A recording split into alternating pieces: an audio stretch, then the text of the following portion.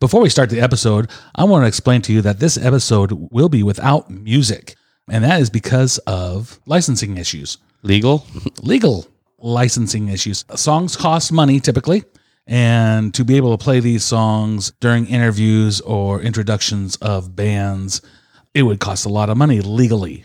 And we like to see our artists get paid on top of it, even if it's pennies. They're still getting paid. parts of pennies. Parts of pennies for sure. So if you want to hear this episode in full with all the songs involved legally, go to your Spotify app and you can find This Week in Seattle Rock on the Spotify app and hear this episode in its entirety. Or if you just want to hear our pretty voices, you can go ahead and listen to that too. Hi. With all that being said, we appreciate you tuning in and listening and hope you enjoy the episode. Hello and welcome to This Week in Seattle Rock's 5 Points.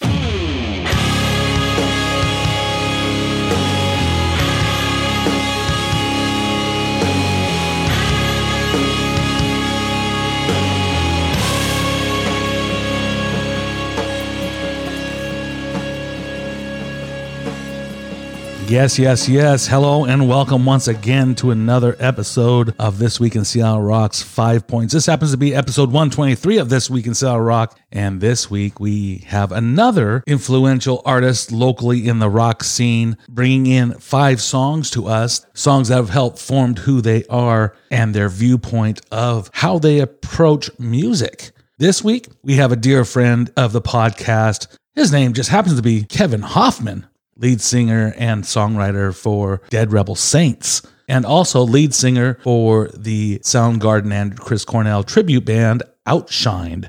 So if you ever have a chance, go check out either of those bands. You are in for a treat. I know Dead Rebel Saints is working on recording some new material, I believe, so that's a great thing.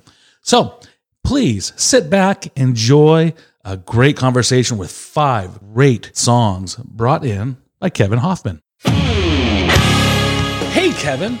Thanks for coming in. Yeah. Absolutely. Appreciate it, man. Yeah. I know we've been juggling how to do interviews, how often to do interviews.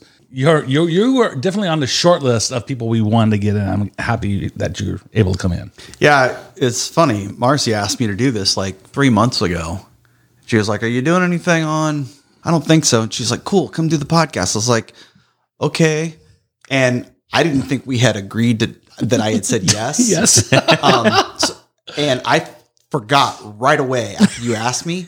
And so it wasn't on my calendar or anything. And I had made plans for this weekend and stuff. And then you sent me the thing saying, "Looking forward to it. Send me your songs." And I was like, "What the hell are you talking about? Send me songs for what?" Oh, no. Did you have to go back through your... And then I had to go back to my text messages for like the last 3 months, and I found where you and I had talked about it. And I was like, "Shit, apparently I agreed to do this." Oh, no. We didn't take you away from anything, did we? Or cut you short? No. Or you're, No, it should have surprised all of us now. Yeah, he did have something more fun planned. No, not really. Oh, is he? I know. But it is a pleasure to have you in. We discussed a little bit how much fun you had paring down to those 5 songs. Geez, yeah. We hear it from everybody we bring in. What an exercise it is. Yeah. You know, which baby are you going to throw back into the dumpster or whatever you want to say? Well, yeah, like I was saying, the hardest thing for me was figuring out the criteria by which to make this list. Is it going to be, these are the songs that inspired me for different reasons? Or is it going to be, these are the songs that inspired my musicianship? These are the songs that inspired my songwriting. These are the songs that just touched me when I was 14. These are the songs that...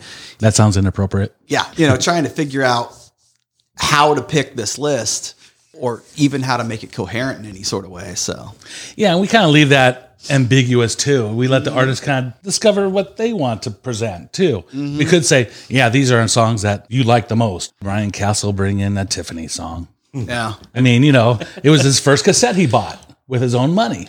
Cool. He also talked about syncing up his little boombox with his buddy's boombox and trying to hit play at the same time so they can play Hysteria in stereo together as they rode around on their bikes. Cool little stories like that. Yeah. Some people have stories. Some have the songs that touch them, important songs that lyrically mean something to them. But I love your list. I want to listen to every song all the way through. I don't know if you do. I do. Absolutely. Because I love every song that you brought in. They're great. With that being said, why don't we just start it with song number 1? Into the Mystic is a song written by Northern Irish singer-songwriter Van Morrison and featured on his 1970 album Moondance.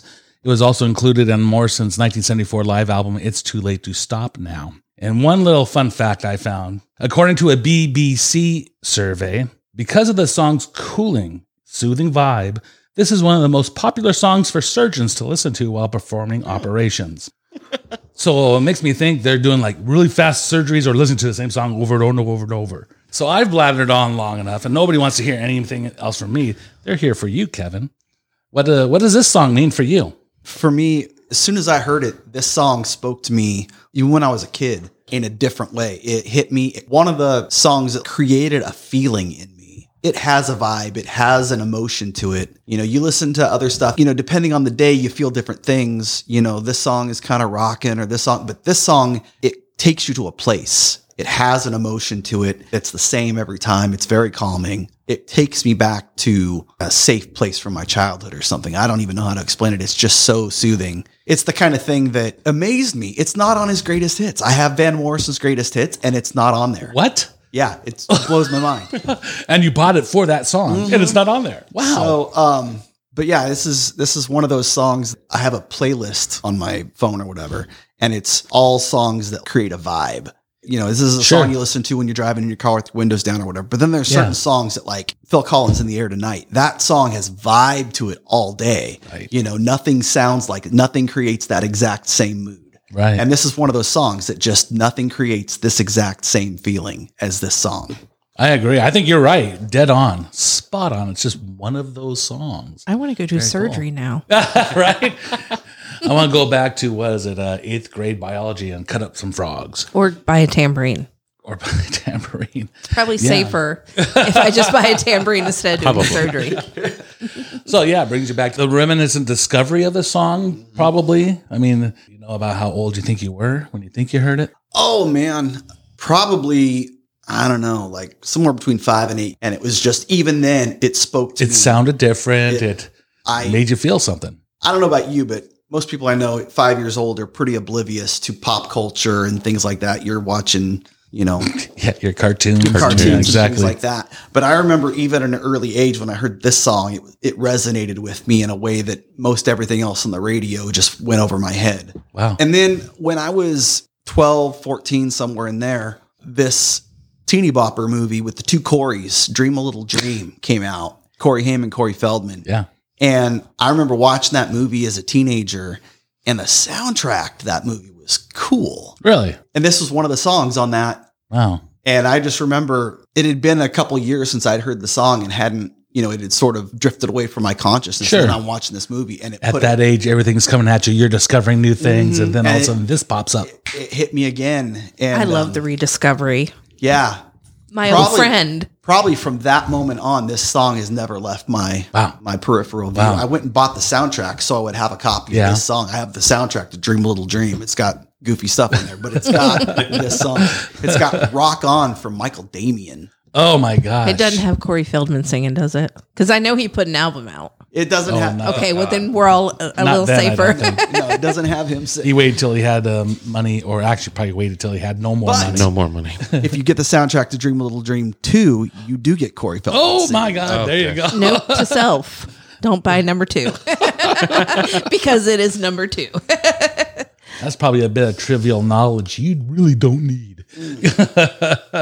Did you have musical parents? Or no, my parents were teenagers when they had me. They were like 16 and 18. And so they were, you know, when you're 16 years old, you're super into your rock music and stuff that you just. So growing up, my parents were always blasting Aerosmith and Zeppelin and Hendrix and stuff. And then their tastes got weirder and weirder. My mom drifted into like Madonna and Prince and Cyndi Lauper, and my dad drifted into like Supertramp and stuff. I just remember always Supertramp was on, and I was just like, this is, I mean, Supertramp is kind of cool. If you like that art rock music, if you delve deeper, there are deeper some good into songs there, but I just remember thinking no other 9-year-olds I know have to sit through album after album of Supertramp every day. My dad had the biggest stereo in the neighborhood. My dad had, I shit you not, he had speakers the size of refrigerators. God. 2 of them. They were. I'm still not as tall as these speakers were. Wow. And in each corner of the front room, and Wow. Our school was 4 blocks away. And in class, I could tell when my dad was home early because you could hear in my classroom in 4th grade, you could hear Supertramp. The logical song. You know, the old commercial where the guy turns on the music blasting and he just grabs his drink as soon as it's about to The fall logical song from 4 blocks away. All the kids in my class would be like, your dad's home. Wow. Wow, that's crazy. Yeah, my parents were youngish also. My mom was 20. My dad was 18. Actually, 18. But yeah, it was kind of like mid-late 60s Beatles era. They were still, around and all that kind of stuff. And so they're kind of like into that pop rock kind of stuff. Not bubblegum, but that was heavy influence on me and my listening, what I like to listen to. But then like you said, those teen years, coming into 18 years, you're grabbing, you're soaking up things, especially if you like music, you're getting what you can, trying to understand what you like and what's new and cool to you. What's funny is my dad, Supertramp fan, he went through a couple different pretty heavy religious phases in my childhood. And right in my kind of like 12 years old, went through another religious phase and stuck me and my brother in private Christian school. And we weren't allowed to listen to secular music. And that's right around the age when you start really wanting to get into music. And we weren't allowed to watch MTV. We weren't allowed to listen to the radio. My dad had the biggest CD collection of anybody I knew. CDs were still he was one of the first ones to have a CD player. He had hundreds of CDs when everybody else had 5. By the time I was like 12 years old, he had thousands of CDs. But you couldn't listen to them. And he had thousands of albums. Sure, vinyl. Yeah. And they were all put in this back room with a lock on it. You weren't allowed to touch any of it. The only thing I was allowed to listen to was 50s doo-wop and Beach Boys and Weird Al Yankovic. Because none of that's about masturbation and women. Yeah. No, not at all. There's no code. I had a Walkman and I was dubbing all these tapes off from my dad's approved CD list. Wow. And so I've got, Yakety Yak, Don't Talk Back.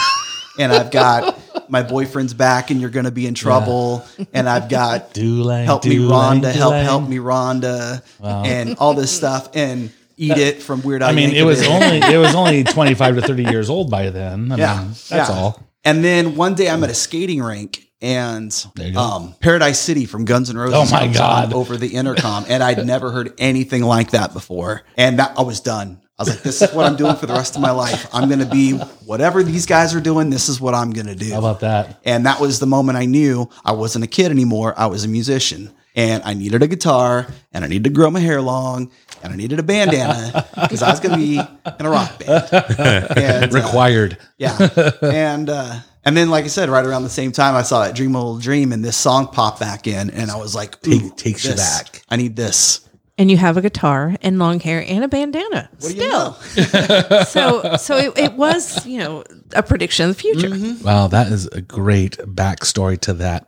So I don't want to call this play a game, but it's a little more information. Sometimes asked to guess the Spotify plays. This is the most played song on this album. Go ahead and guess. Guess, guys. How many spins it's had on Spotify as of yesterday? 696,000. Okay. I'm going to guess 2 million. Yeah, I was going to guess like 1.5 million. All right. You guys suck. On Spotify, this has 215 million. Wow. 234, 565. Now, that being said, it is almost exactly 1/3 of Brown Eyed Girl. Wow. 1/3. Was that Seriously, on the approved playlist song, 6:45. Brown Eyed Girl? Was that? No? Okay. Original title of that song was Brown Skinned Girl, and Van Morrison had to change it. I'm kind of glad he did. Well, why, racist?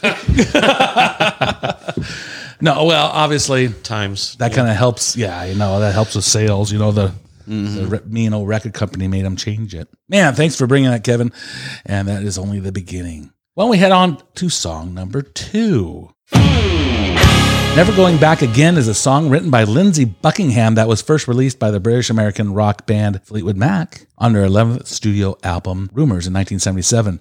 Matchbox 20 covered Never Going Back Again on the 1998 multi-artist tribute album, Legacy, a tribute to Fleetwood Mac's Rumours. And it was also included on the 2000 deluxe reissue of their album, Mad Season. According to Matchbox 20 drummer Paul Doucette, the band intended to play around with the song before coming up with their dark interpretation of what Doucette calls a sad record when you think about it. Doucette felt that the version they came up with turned out great. Matchbox 20 lead singer Rob Thomas stated that we took drums from Tusk and put them in there and at the end turned into The Chain. We used all minor chords and made it feel real brooding. I thought that was Rob Thomas. I'm like, you Obviously. said Lindsey Buckingham, so Yes. I had to look at something because I saw the name recently. Okay. Neptune Oh. on the 10th of next month. Oh, yeah. But all the volunteer spots are full. I like Lindsey Buckingham. Oh, that's what she was looking up. Yeah, Okay. that's what she was looking up. He I'm gonna do it He's too. now he's on the volunteer list now. Very cool. Nice. Enough about you. Yeah. Sorry. I saw Lindsey Buckingham. I'm like, I mean, I love the original version. I love Fleetwood Mac. I'm of that age group, I guess. What's this song do for you, Kev? So, Fleetwood Mac is one of my favorite bands, and I often say to people that my dream band to be in would be something like Fleetwood Mac or the Eagles or something where you had multiple songwriters and multiple singers and multiple instrumentalists carrying the band in different ways. Right. So it's not on one guy's shoulders to write everything and sing everything. You get so many more elements that way. You don't get one flavor. Like Aerosmith does Aerosmith, AC/DC does AC/DC. But if you listen to an Eagles record, you've got so many different flavors, Right. you know, with the different vocalists and the different styles. And I've always dug that. That's always turned me on. Multiple songwriters and multiple voices and stuff. And that's one of the huge things I loved about Fleetwood Mac, especially the Rumours record, is obviously their quintessential classic. Right.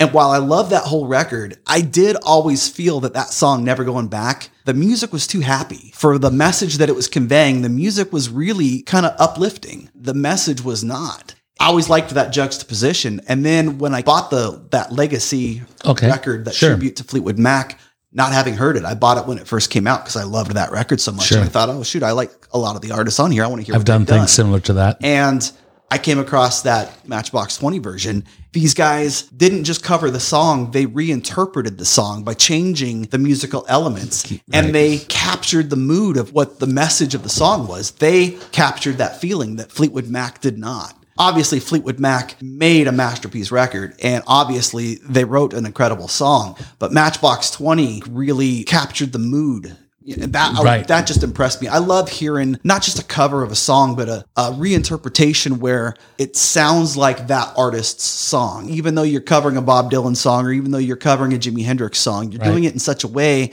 that it sounds like it could be on your record. Right. But it's still an amazing song. And that's something they did. They gave you a new song out of a great classic song, and it's still a great classic song. One of the things that disappointed me with that record, that Legacy record, was they stole The Chain off of the song that it belongs to. Oh, yeah. I think Sean Colvin did Chain. Stevie Nicks had written The Chain. Right. And she said, you need an outro for this song. I'll give you my song, The Chain. And that's how they end the song.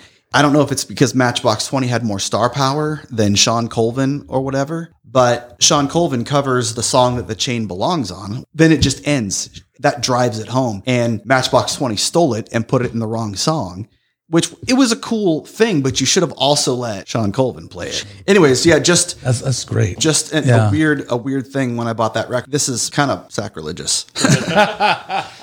No, yeah, I completely hear you. I'm trying to look it up. Sorry. It's hard to find. It's not on. There's only like 3 songs on Spotify. I had to go to YouTube. Now we got people on their phones just hustling. I'll tell you what, it ends with that phenomenal bass line. Doom, Doom, doo, doo, doom, doo, doo, doo, doo, doom, doom. Yeah. It just chain, keep us together. But that ending that makes the song, Matchbox 20 stole it. Yeah, pretty much. And for whatever reason, she didn't play it on her version. And I'm assuming that's the reason, because they put it in their version of Never Going Back. I don't know. Crazy. That's a good assumption, though. I don't think I listened to all the way through that cover. Yeah. So, but yeah, I think they just did a masterful job of reinterpreting that song, and it creates the perfect feeling and emotion to convey the message. I actually have the list now. Sean Colvin, Sister Hazel, huh? Tonic. Yeah, Tonic. I think Tonic opens Elton the album, John. or no? Mm-hmm. Yeah, Tonic. That's a good record. Goo Goo Dolls. An album I love that's along the same line is that it's not an album cover though; it's a cover of Eagle songs. Common Thread album, yeah, with all the country artists on it. Oh, that is so good. I totally dig that. But yeah, this one, it's a fun listen. Not only because of what you're mentioning, that minor versus major key, but it's longer than the original version song, which is kind of nice to hear that go on. But then, kind of like I said, they kind of cheated. Yeah, but they're not the first; they won't be the last. So. This song is on Spotify, but I've never heard of this tribute album. That doesn't mean anything. Do we want to try and guess the Spotify plays on that? I'm going to guess 1 million. 322,000. I don't know. I was so far under. I want to say 5 million. I'm going to guess. You can't guess. You're looking. I'm going to guess 525,000. 534. So now I'm way over. It's kind of it's. I quit. Well, somebody gets a good number or gets close to that number, it's going to be amazing. But, it's a tribute album. The whole album isn't on Spotify. Only 3 songs are. Yeah. And I think that's by artist permissions, obviously. Makes sense. So, yeah, it's not like Fleetwood Mac. 17 billion, please. Not quite the same, but I love the song. I appreciate it. Yeah. And I'm a Lindsey Buckingham fan. His playing, his style of playing, his finger. Oh, God, yeah. He'll be at the Neptune. On April. Sorry. Whatever weird quirks they have within the band, and I used to love you, I don't love you anymore, but now we can be friends, but now we can't be friends anymore because you want to kick me out of the band. Whatever. I still appreciate all the things his solo that stuff. And a band. Yeah, No, I don't know. I've never been in a band. So why don't we go on to 3? Yes. That was deep. That was heavy. If you get a chance later on, go to YouTube where you can read the lyrics along with it. Yeah, you'll get a full gist of the song. It's pretty cool. It's great. It's so really good written. at painting a picture. In my yes, oh my God. That's what she's known for sure. And is it even really what picture we're painting? A lot of times, it's interpretation. What we hear. Yeah. The song School Night can be found on 2001's Reveling Reckoning, released by singer-songwriter Ani DiFranco, her 11th studio album on her Righteous Babe Records. Reveling Reckoning is a double album of winding, narrative, acoustic-based songs. School Night is about Annie's choice between a lover and her life as a touring musician, about having to make a decision to let go of something or someone and finding the balance between what one wants and what one actually needs. They are everything that is desirable, good, and fun, but they're just not supposed to be together. The other love she is referring to is herself, and to be true to herself, she can't be true to him, and therein lies her dilemma.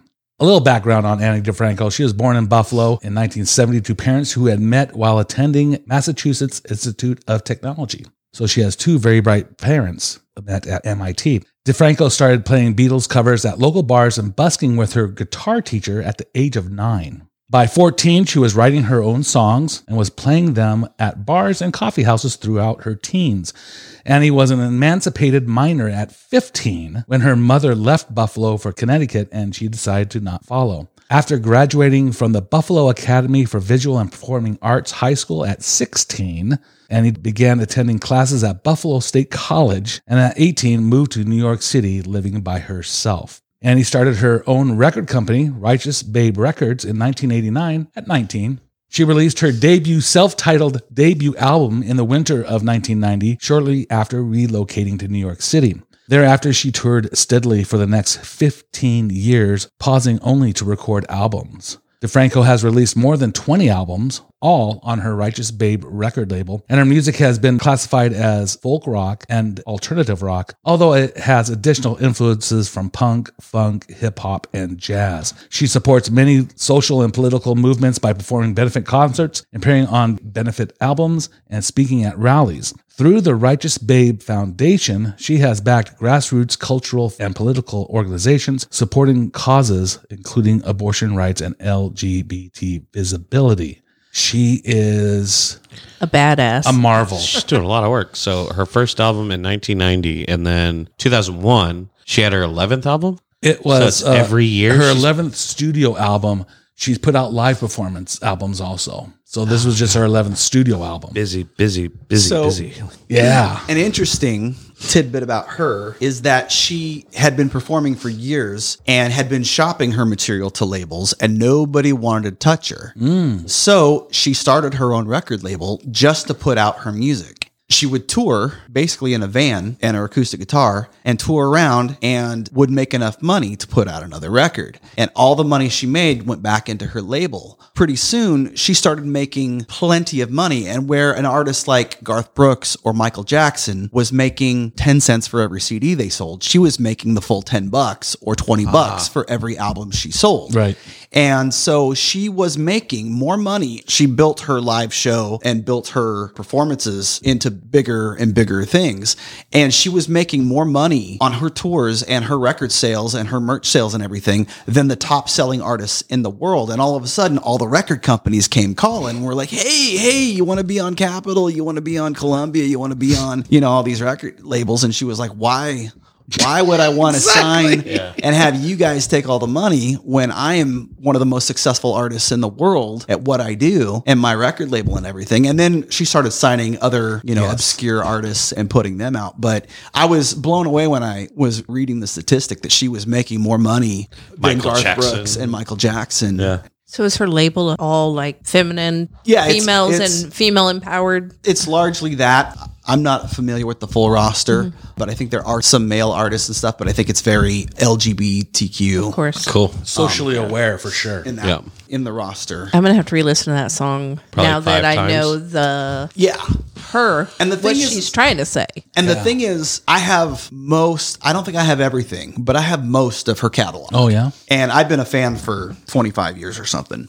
And in making this list, the moment I knew that I was going to be making this list, I knew an Ani DiFranco song was going on this list somewhere. But which one? And I spent days listening to all of these songs, and I'm like, this song is so great, and the lyrics to this song. She is a world-class guitar player. She is an amazing guitar player. And she's one of the few people, her and Chris Cornell are two of the only artists that I know that can play rock solid independently of their singing. They can sing at a time. I can't do it. I've been singing and playing for 20 years at the same time, and I can't pat my head and rub my belly at the same time. I can't do one independently of the other. I have to sing in rhythm with what I'm playing, or my hands lose it. I lose my time signature. And she can play and sing all over, behind the beat, ahead of the beat, move all over the place, and she is computer perfect, like in her timekeeping and her phenomenal guitar playing. Her and Chris Cornell are like the two people that I know that do that so well. I'm sure there's plenty of others, but it's very rare skill to have, and she's definitely one of them that is just such a proficient player. But her lyric writing is definitely a storyteller. Yeah. Definitely. So amazing. And her ability to take analogies and similes and spin them in such a way where you know exactly that feeling that she's talking about, but you couldn't have articulated it as well. You know exactly where she's coming from.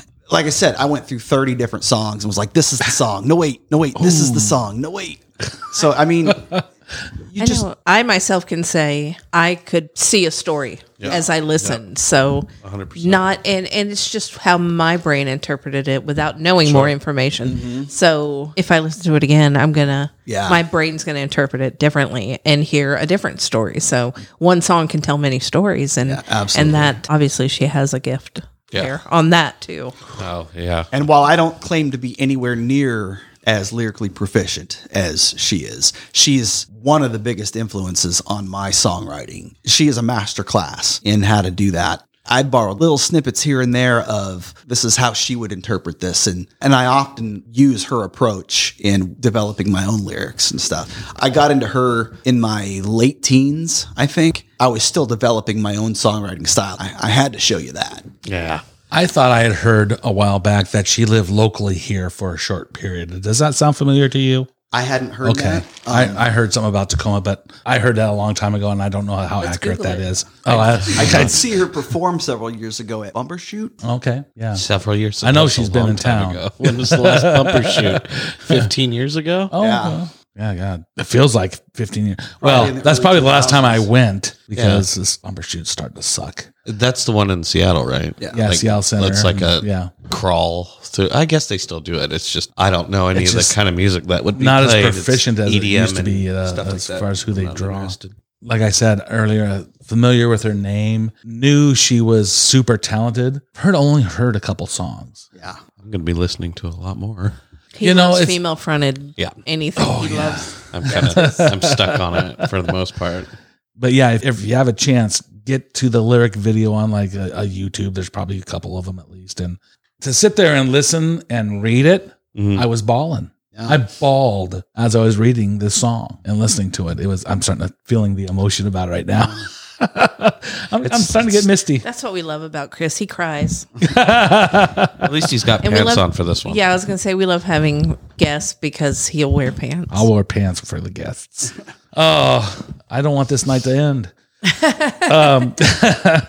So why don't we head on out and sit on song number 4. The Raconteurs is an American rock band based in Nashville, Tennessee, forming in 2005. The band consists of Jack White on vocals and guitars, Brendan Benson on vocals and guitars, Jack Lawrence on bass, and Patrick Keeler on drums. According to the band's website, the seed was sown in an attic in the middle of a hot summer when friends Jack White and Brendan Benson got together and wrote a song that truly inspired them, which led to the creation of a full band with the addition of Lawrence and Keeler. Off the Raconteurs' second album, Consolers of the Lonely, the song Carolina Drama is an electrified blues slow burner. The song sounds like an old-time murder ballad.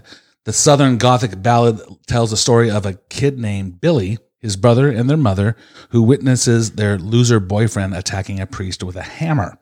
Billy and his brother, what's going on there? And as a quick synopsis, the preacher is the father of the boys. The boyfriend and the milkman are not the same person. The mom is also sleeping with the milkman.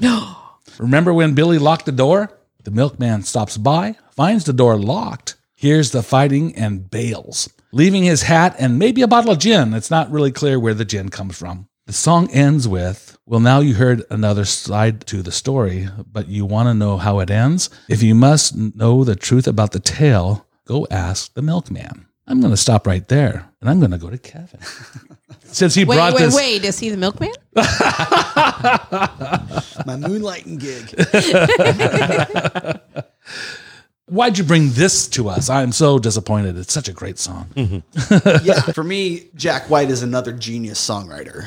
I kind of thought in making this list that I had to include something from him, and I went through all of his stuff too. I went through all the White Stripes, and I went through all of the Raconteurs records, and I went through all of his solo stuff. Again, there's so many great songs. I had picked a couple other songs, and then when I got to this one, I was like, the musicianship is great. You know, he creates, or they create, a feeling, you know, a specific stylized song, and the lyrical content is a great story told well. Very few people tell that story as well as he did with what he had to work with. The amount of detail and description and it's just so well done. And I mean, that really, as a songwriter and as a singer, that's one of the things that really speaks to me is, you know, you take 5 guys and ask them to tell you something, and he's one of those people that'll tell you it in a way nobody else would think of. The cleverness, you know, and the genius really speaks to me. Anybody could say, you know, I want to hold your hand, or anybody could say, I'm walking to the store and going to buy a Pepsi, you know, but yeah, for you to tell me something I couldn't think of myself, or, you know, that 5 other guys couldn't tell me, that always kind of speaks to me. That's what gets me about Ani DeFranco, and that's what gets me with a lot of the Jack White stuff is just, how do you come up with that? And yet I know I'm getting what you're laying down. Not many artists will create songs I would call intriguing that draw you in, that make you want to hyper focus and listen and understand Ani DeFranco. Yeah. I mean, wow. This song specifically just truly draws you in.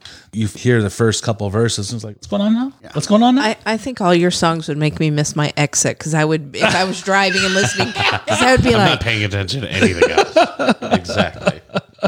Just, it pulls you in. Yeah. Really does. I've never delved deep into Jack White, even though I do appreciate, I like how he goes back to the roots.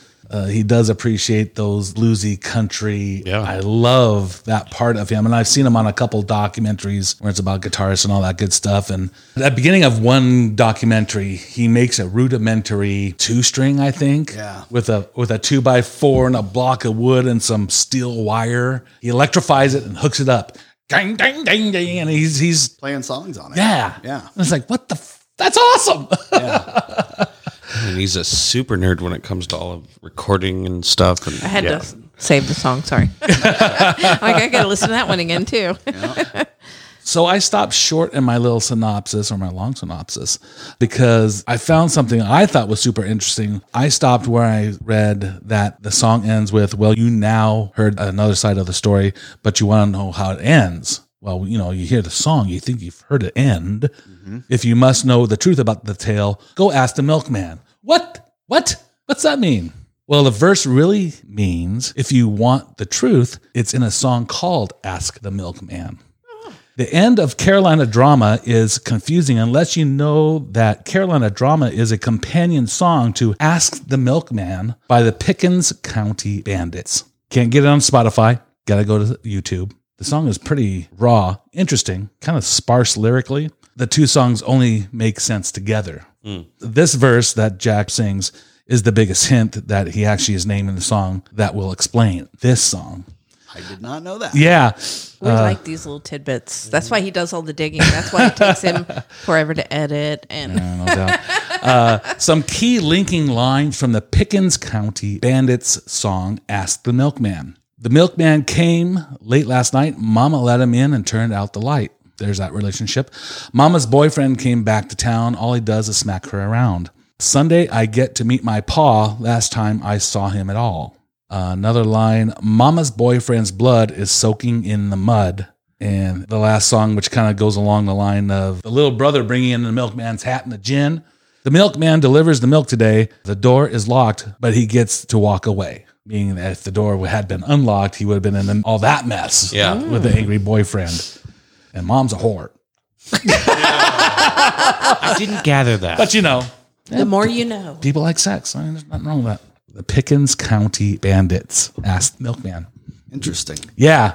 The Pickens County Bandits song is less in depth, but you can tell where he kind of got a gist to maybe write the story corresponding with that. I love that. And then kind of give them credit at the end. Ask the Milkman.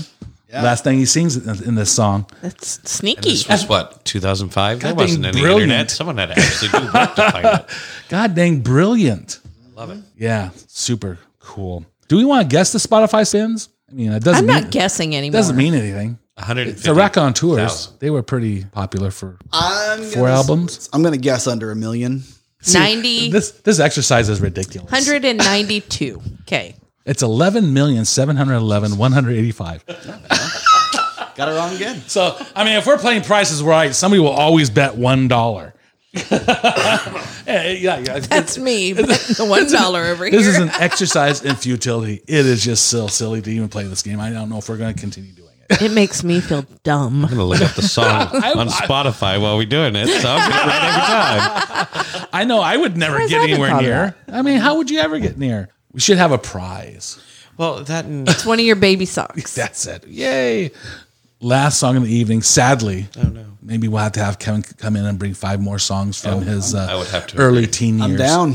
Bring us some Beach He'll Boys be and our some first. do-rang. He's so fine.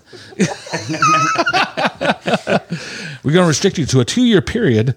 Anyway, where your parents' stuff was all locked up. Let's hit song number 5. Let it ring out. Yeah, I think we all just went to church. John the Revelator, performed by Curtis Stigers and the Forest Rangers, plays over the ending scene of the 13th and final episode of the first season of the FX television series Sons of Anarchy, titled The Revelator. The episode originally aired on November 26, 2008 in the United States and garnered 2.4 million viewers. Talk about instant listeners to your song. Pow. When was the song written? 30s. Not by Curtis.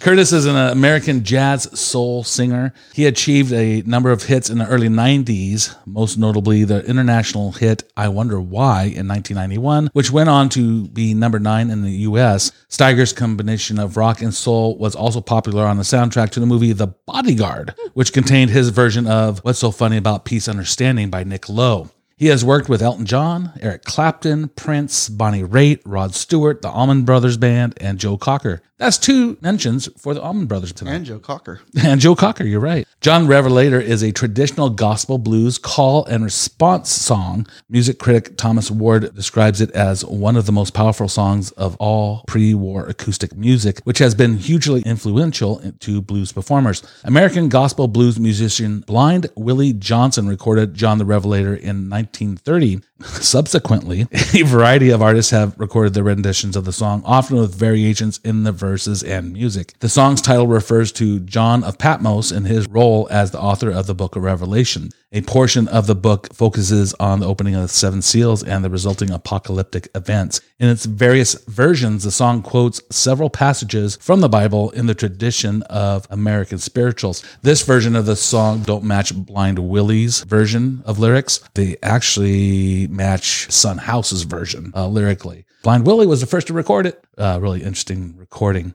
Thank you for bringing this song to us, Kevin. Tell me about it. Yeah, I heard it on Sons of Anarchy, like everybody else. And I mean, that voice is incredible.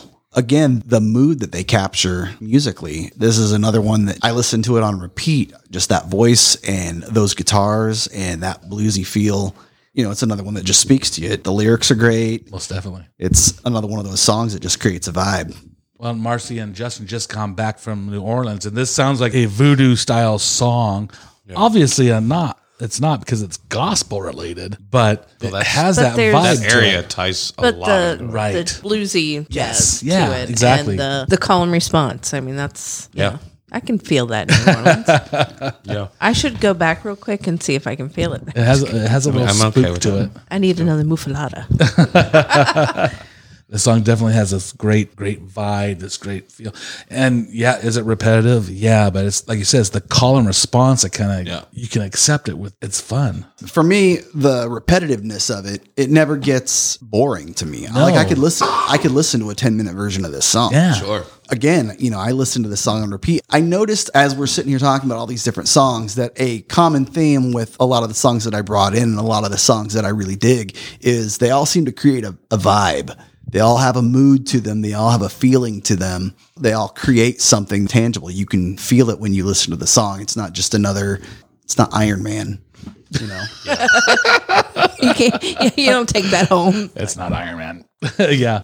That moodiness is something that will draw people, obviously, because it's not, I want to hold your hand. It's not the constant pop that you can hear from the 60s, 50s, 60s onward, even in today. Sounds different. Does have a little bit of a mood to it, which emotes a feeling out of you, it pulls something out of you, it makes you feel something. And there's nothing wrong with that. Nothing wrong with that at all. I think music was created to make you feel. Yeah. Oh, most definitely. So some people are just better at making you feel than others. Yeah. Some people can express themselves, and that's what it's for themselves, and that's where it comes from. Well, this is an old gospel song. It's meant to be. It's meant to make you feel something for sure. But then let's tune it up to today's music. Yeah, he's got that smooth bluesy voice to go. I mean, I tell you what, I didn't believe it was him the first time I heard it. I was like, what? That is not. Is he a background singer? Because I don't hear Curtis Stigers. Yeah, I don't hear him. But it's like, wow. And he is very accomplished. As a Sons of Anarchy fan, if you didn't know, he also sings the title track of the show. I didn't know that. Mm-hmm. Isn't he singing in the last scene too? With when Jax he gets on hit? the motorcycle? I think so, yeah. Yeah, I think he's playing. It could have been that song too. Wow. when he's saying pretty much, Yeah, don't give it away. Not everybody's. Well, if they haven't seen it by now, there's like Spoiler alert. 5, however many shows to watch other than the one. I just hate ruining there's this. other shows. Oh no, he just ruined one show. But it's a good one. An amazing show. Wow. This song appears on 2 album versions. It's like album of songs from the show. Yeah. But then there's one that's seasons 1 through 4 it appears on too. It's the 5th most played song on that album. Oh, we don't even want 12 million song, 12 million plays. Well, that's what I was going to guess. Oh, I feel bad. I feel bad. I was going to guess way under. $1. I was just going to say, no, I'm not guessing this time. I'm done. Man, Kevin, thank you for coming in. Yeah, absolutely. I know Justin has one burning question. Shit. Who would you want us to interview? Yep. Your one burning question. It burned so bad it burned a hole in We his haven't done head. one of these in a long time. Man, there's so many people. I think you should interview Sammy Chaffee. Ooh. When he comes into town? He's in town. Oh, is he in town now? World traveler. He's so nice. He He's is. such a nice He's a guy. pleasant man. Blue World- Helix. What does he World play? traveler. He's Well, now he's solo. Band locally was Blue Helix. He's still doing the Blue Helix thing. Oh, is it? Yeah. Okay. I think he now performs as Sammy Chaffee featuring Blue Helix. Oh, okay. where wow. He does a lot of the Blue Helix stuff, but he also does some solo stuff. Yeah.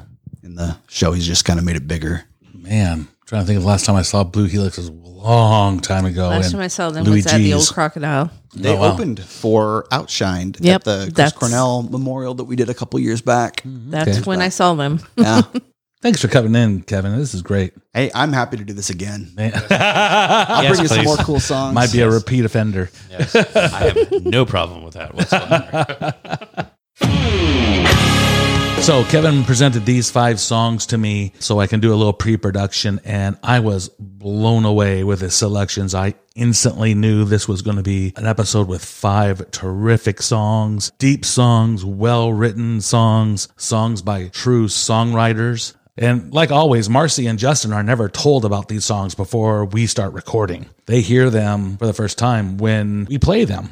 It's great to hear their enthusiasm and want to listen to them again and delve into them a little bit more on their own personal time. We hope you get a chance to do that too. Check out these artists. Also, if you ever have a chance to go out and see Dead Rebel Saints and Outshine, please go do so. And I'm sure Kevin would appreciate you showing up to a show and coming up to him and saying, "Hey, I heard you on the podcast."